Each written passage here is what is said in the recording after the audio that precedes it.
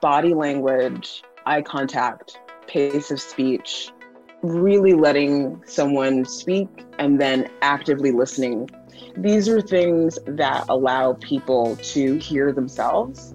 And oftentimes, I think what people are really wanting when they're in conversation is to hear themselves. And so I think when you give someone that opportunity, it allows them to disarm considerably and then participate maybe in a way that they typically would not. Welcome to In Her Shoes. I'm Izzy Grinspan, Deputy Style Editor at The Cut. In this podcast, we talk to ambitious women about how they've come this far and where they're going next. So I have two kids. I was lucky enough to have two pretty easy births, and both times I worked with a doula. And afterwards, I had a moment of like, wait, do I want to be a doula and help women give birth? And I think this is really common. It's one of those jobs like yoga instructor or therapist where it's so easy to fantasize about being that, calm, collected person who comes into someone's life at a really intimate moment and just helps them. But it's hard to be a professional nurturer. It's really hard to do, and it's hard to make it a viable career path. Erica Chidi Cohen, my guest today, has a history of making it look easy. She literally wrote the book on the topic. Her 2017 birthing guide is called Nurture. Erica went from doulaing to becoming a women's health and sexual education entrepreneur, running a space called Loom in LA with classes about everything from sex to childbirth to periods. It's soon to relaunch as a digital space, and Erica has raised $3 million to fund it, which is really remarkable because, as Erica's explained on her Instagram, only 0.06% of venture dollars goes to Black female CEOs. Erica and I talked recently about how she does what she does, how to balance sex and health education, these incredibly intimate topics, with turning on your business brain and working with VCs in order to get a company off the ground. Listen on for our conversation. You have moved through all these different phases in your career. How do you know when it's time to make the leap? And how do you get the courage to be like, all right, I'm going to go do this new thing? That's a really great question. I think for me, if I sit and I think about it, I think knowing when to move on for me looks like frustration with no relief. I really consider myself to be kind of like a Swiss Army knife. Like I'll just like whip out, this thing, that thing, that thing to figure out if there's a way to re-engineer, reverse engineer to get to a solve that works. When that doesn't happen after a couple tries, I'm very comfortable leaving something and going to do the next thing. But it's not like, for me, there's a difference between like exhaustion and frustration, right? Mm-hmm. When you're exhausted, you're just kind of like, I need a break. I need a level set. I might need to call in some support or some tools. And then when you do those things, there's a bridge and you can kind of keep going. And that, that high energy comes back, that clarity comes back, there's traction. That is definitely what I look for when I'm like, things are going in the direction they need to go, and just stick with it. For me, frustration is that you hit exhaustion, you bring out the tools, you build the bridges, but you're just not getting traction. And that's really, for me, when it's time to pivot or iterate. So it sounds like some of it is trusting in your ability to be that Swiss Army knife and to have the skills to fix the problems, and to know that moment when you're like, it's not me, it's the job or it's the field or whatever. Yeah, it's just, when you call in or utilize those tools to try and help deal with the exhaustion component and you still don't feel met, for me, that's when we're in frustration. And I think as a woman living in a Black body, I have to really like right size how much frustration and exhaustion I'm comfortable with being exposed to because just my general existence is Right. intensely stressful. So I think that's kind of the way I see it. Yeah, that was a great answer. I'm going to think about the Swiss Army knife metaphor. I think that's a really good one. Okay, so with Loom, can you tell me a little bit about how that came about? And also, okay, these are two really big questions. But one is, how did they come about? How did it come about? And then the other one is, where is it going now?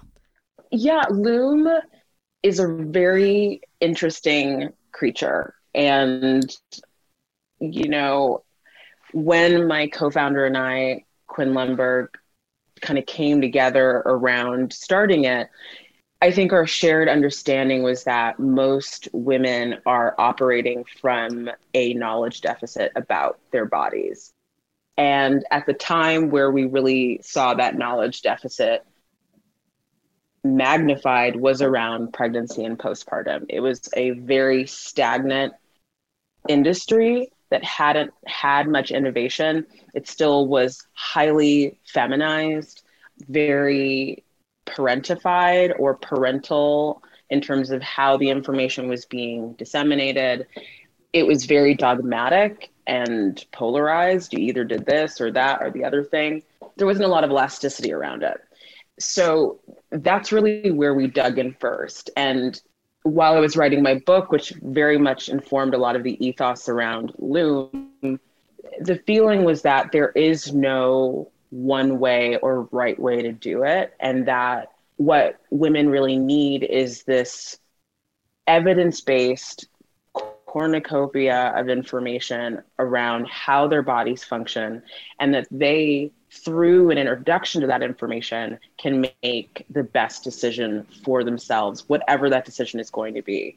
And truly, I think our focus with Loom is to shift the culture around sexual and reproductive health for women, and also to really highlight the fact that health education is an underutilized healthcare intervention, especially right now in the pandemic, where a lot of healthcare is moved to a telemedicine platform, meaning that a lot of your appointments with your care provider are educational appointments, they're ed appointments. And so, one of the reasons why I brought up the word, paternalistic, and I haven't said the word patriarchy yet, which is really shocking for me. It's usually like in 2 minutes of conversation, I'm like, paternalistic framework and a patriarchal framework are really the two main reasons why sexual and reproductive health education hasn't kind of gotten the airtime and the space that it's needed. Because there's this feeling, one, when we think about the paternal component, the idea that the kind of care provider and this like kind of all-seeing, all-knowing, kind of unidentifiable entity knows everything about your body, and you don't need to know anything. You should just show up and like have the experience, and then that's where you need to be. And I think when we were building Loom, the idea is like that idea disables women. It doesn't allow them to feel a sense of empowerment in their body. And then the patriarchal component is really this culture that we live in where men rule, create, iterate, and develop the architecture, and women are not allowed to be a part of that development. And patriarchy really is based on the idea that women are quiet and women don't need to know more than they think they need to know, and men aren't really interested in the actual functioning and optimization of the female form or body.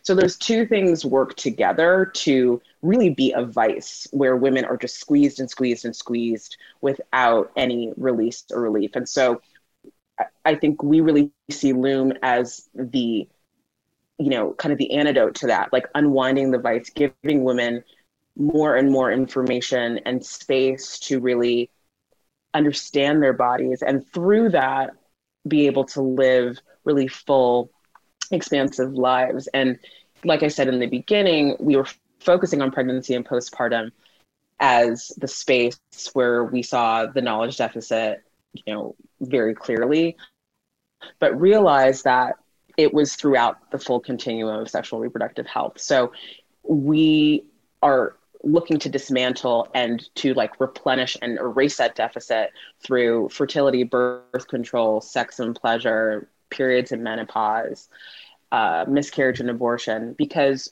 all of those experiences can happen in one person. And there's no need to kind of create this compartmentalization where, like, if you're learning about sex, you shouldn't be learning about periods, or if you're learning about birth control, you shouldn't be learning about menopause. Like, there should be a continuum of learning, just like there is actually a continuum of that physiological experience. So we started off as a brick and mortar.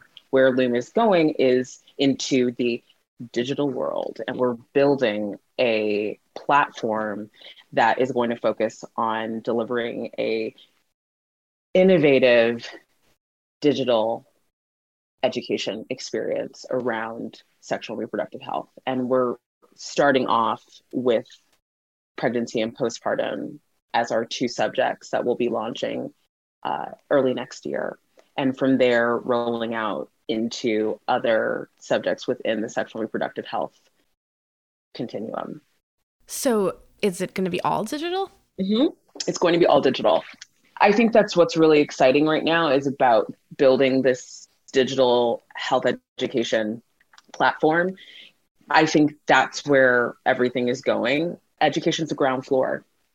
And it's a really kind of a beautiful thing to see that happening throughout the world of medicine, not just in the world that I'm sitting in.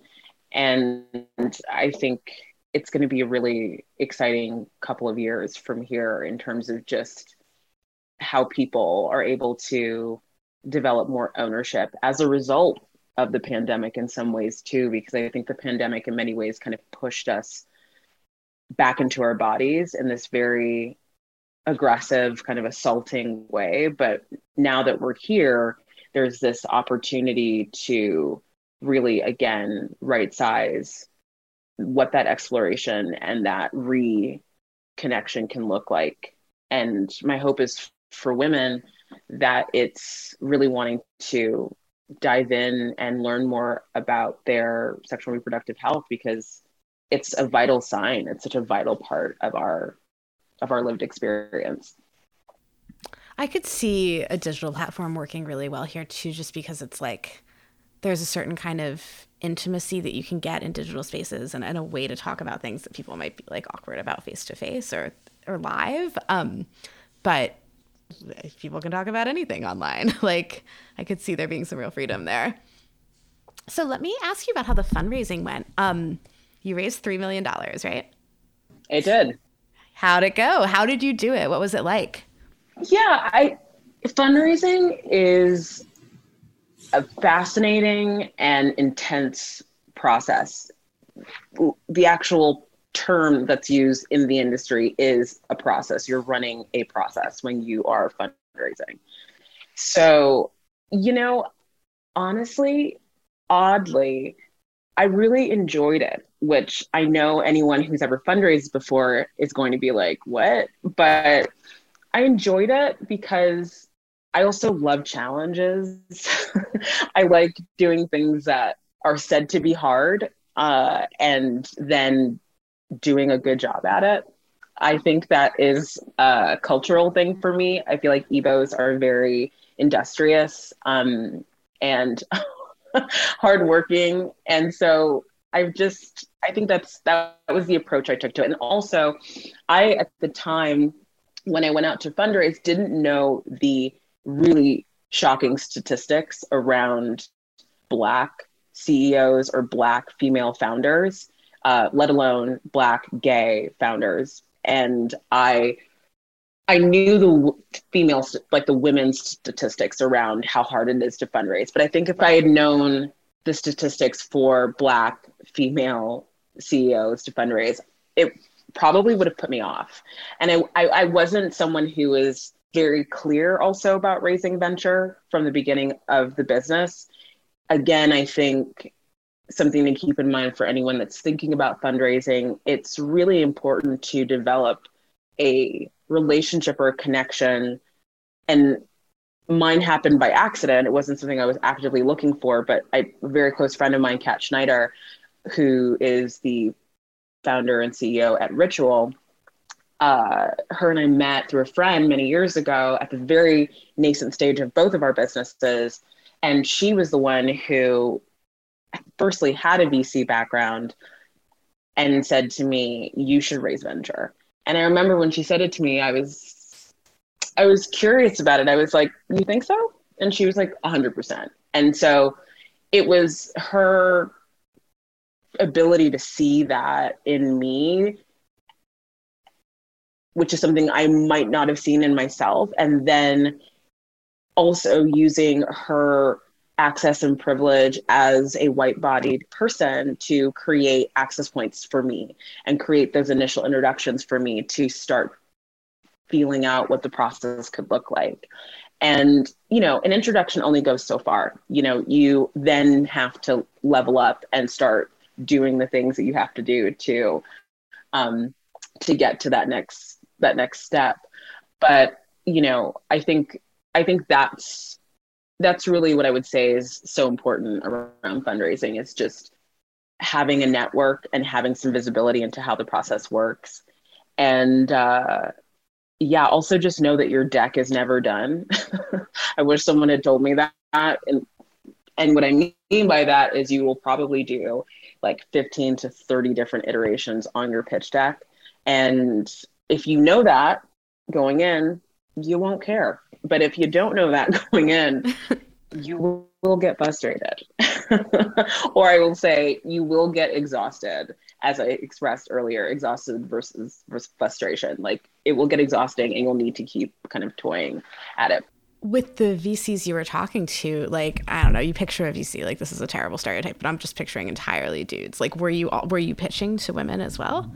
I was pitching to women and to men, and maybe non-binary people. Right. I didn't get a lot of clarity always in the room, but yeah, it's definitely still very much a male-dominated space, but a lot of female-led, women-led VC funds that are there. And not only was it mostly men with, you know, a sizable smattering of women, but it was also mostly white people, you know, except right. One of our major investors, Charles Hudson over at Precursor. He's amazing. And again, it's just, I think, and I use the term right size a lot, but it's all about right sizing what your funnel needs to look like. Really understanding who it is that you want to talk to first is really important as well, because you kind of want to work from back to front when it comes to fundraising. You want to go to who you think is probably going to say yes first, and then work your way back from there, as opposed to just being like, I'll talk to anybody. I think even if you're really early on, taking meetings with anyone and pitching doesn't always work in your favor. Sometimes it's better to be really selective and to find, you know, people that you're not necessarily officially pitching to, but other people to help fine tune your pitch, so that when you go out, you're able to really be really rigorous about how many meetings and who you're talking to.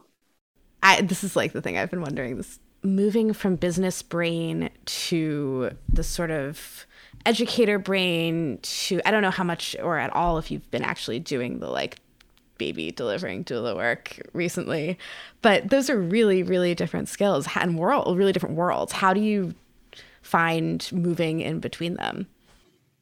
Well, firstly, I love that you asked this question, because what most people don't realize, and I was laughing about it the other day with my team, is that while I was fundraising, I was still doing births.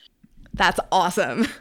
That's amazing. It's amazing. And it's also wild because it's, you know, they're two completely different worlds, but then they're also kind of the same. And it was interesting when I was running the process, you know, there'd be calls sometimes at all hours of the day. Sometimes someone would want to jump on a quick call at like 8:00 at night or send you an email at 11 p.m. And I was like, oh, this is what it's like when someone's going into labor. I'm talking to them at all hours of the day. Sometimes they're waking me up at 2 a.m. Maybe I'm leaving my house. Maybe I'm not. And so there was definitely some transferable skills that were there.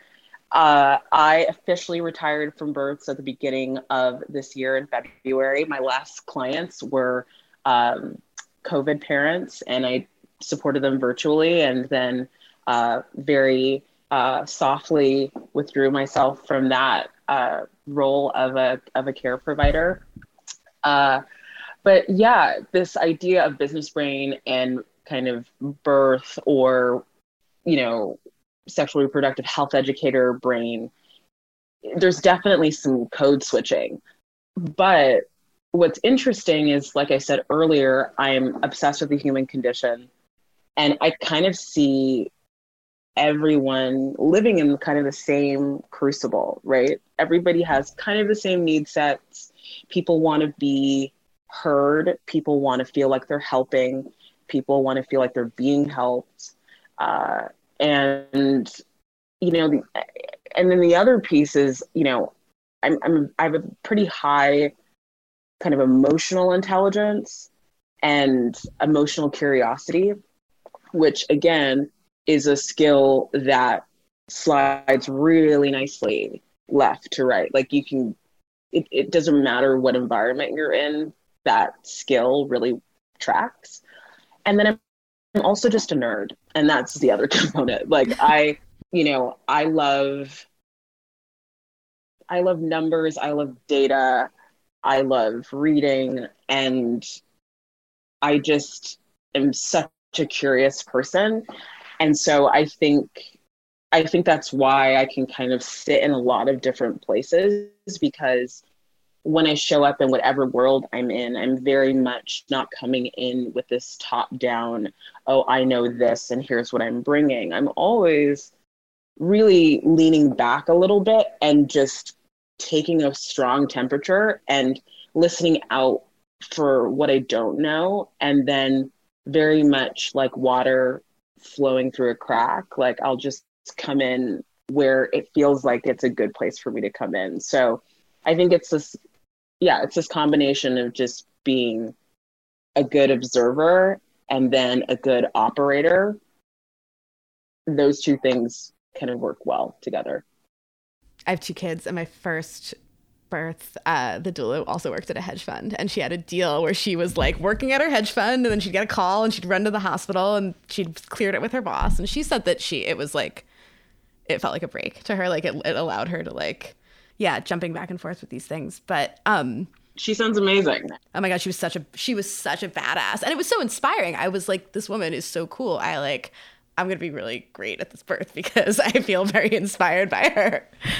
So I wanted to ask you about building trust and building that sort of place of intimacy, because so much of what you do involves asking people to place trust in you and to be comfortable with these like really intimate things. And people have such a different range of you'd mentioned at the beginning, hand washing your underwear. Like, I feel like they're culturally, some people are so comfortable talking about their bodies and some people are so scared, you know? So how do you get people to open up or to feel comfortable in that place?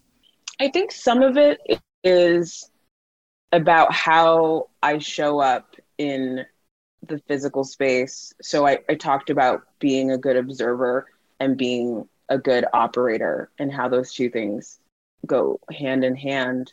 You know, we're no longer in the IRL world right now. Everything is digital.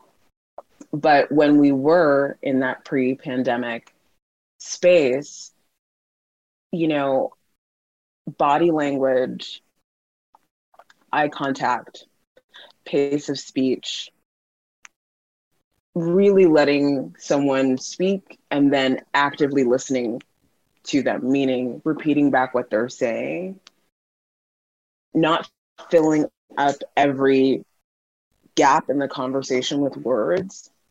These are things that allow people to hear themselves. And oftentimes, I think what people are really wanting when they're in conversation is to hear themselves. And so I think when you give someone that opportunity, it allows them to disarm considerably and then participate maybe in a way that they typically would not. And, you know, when someone would come into a class that I was teaching, whether that was a pregnancy class or a periods class or a sex class, I already knew, because they were there, that there was a mutual buy-in. They're here to explore, and it's my job is to make that exploration process as smooth and as individuated as possible, even though this is a group class setting. And so those are the things that I think help create that kind of instant sense of trust and intimacy, is really compounding those pieces, the body language, the spaciousness, the active listening, and a willingness. I think it's a willingness. And I think it, again, stems back to, like, I am actually really interested in other people. And most people don't feel that from other people. There's a lot of self-reflexivity, which is not a net negative or net positive. It's just a reality. And so when you're with someone and you break away from that self-orientation or self-reflexivity and really give them a conscious and maybe also unconscious green light that, like, I am actually wanting to, step into your world, I think it's kind of revelatory for people, and so that's, I feel like I've had the opportunity to do that definitely in all of the doula work I've done, whether it's supporting someone, through an abortion or supporting someone through their pregnancy. It's just, I show up and I take up just the right amount of space. And I think that's something that doulas do really well, but I also think it's something that Black women do really well. We just understand, like, this is how much space there is, and we really optimize that space. One sort of follow-up question is, it sounds to me like some of this to you, and tell me if I'm interpreting it wrong, but it sounds like some of this to you feels like maybe innate, like something that you just were born being able to do, and some of it seems like a deliberate skill that you've worked on. And I was wondering if you could speak about that a little bit, like how much of this is like you setting out and thinking, I want to be good at this, and how much of this is just, this is naturally who you are? I think it's a mix of both. I would describe myself as a trauma survivor, and I had a lot of intense experiences within my family of origin and beyond. And so I think when you grow up with a lot of trauma, there are multiple response potentials, right? Or there are multiple response pathways that you can go down. And I think one of the pathways for me was building my intuition and really building a strong felt sense of myself and of others. Some of that out of survival. If I know this room really well, if I connect with this person really well, especially from a child perspective, then this person will help keep me safe and I will continue to go on in my life. But as an adult, I think for me, that initial survival context of intuition building at some point became more about a thriving development of my intuition. And I think that's the innate component. The innate component is really trusting myself and trusting my intuition.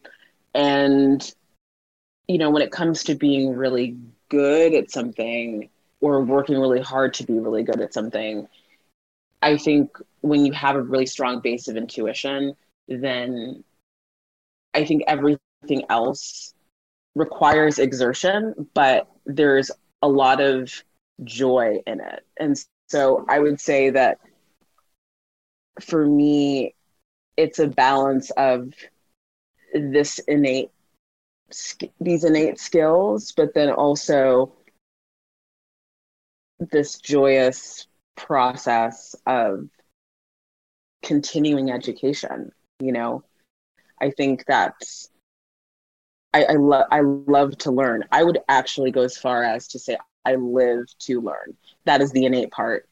But then I work at the learning, if that makes sense. Thank you so much for your time and for all these answers. This was great. This was terrific. In Her Shoes is edited and produced by Brandon McFarland. Our lead producer is B.A. Parker. Stella Bugby and Nishat Kurwa are the show's executive producers. The Cut is made possible by the team at New York Magazine. Subscribe today to support their work at thecut.com/subscribe. I'm Izzy Grinspan. Thanks for listening.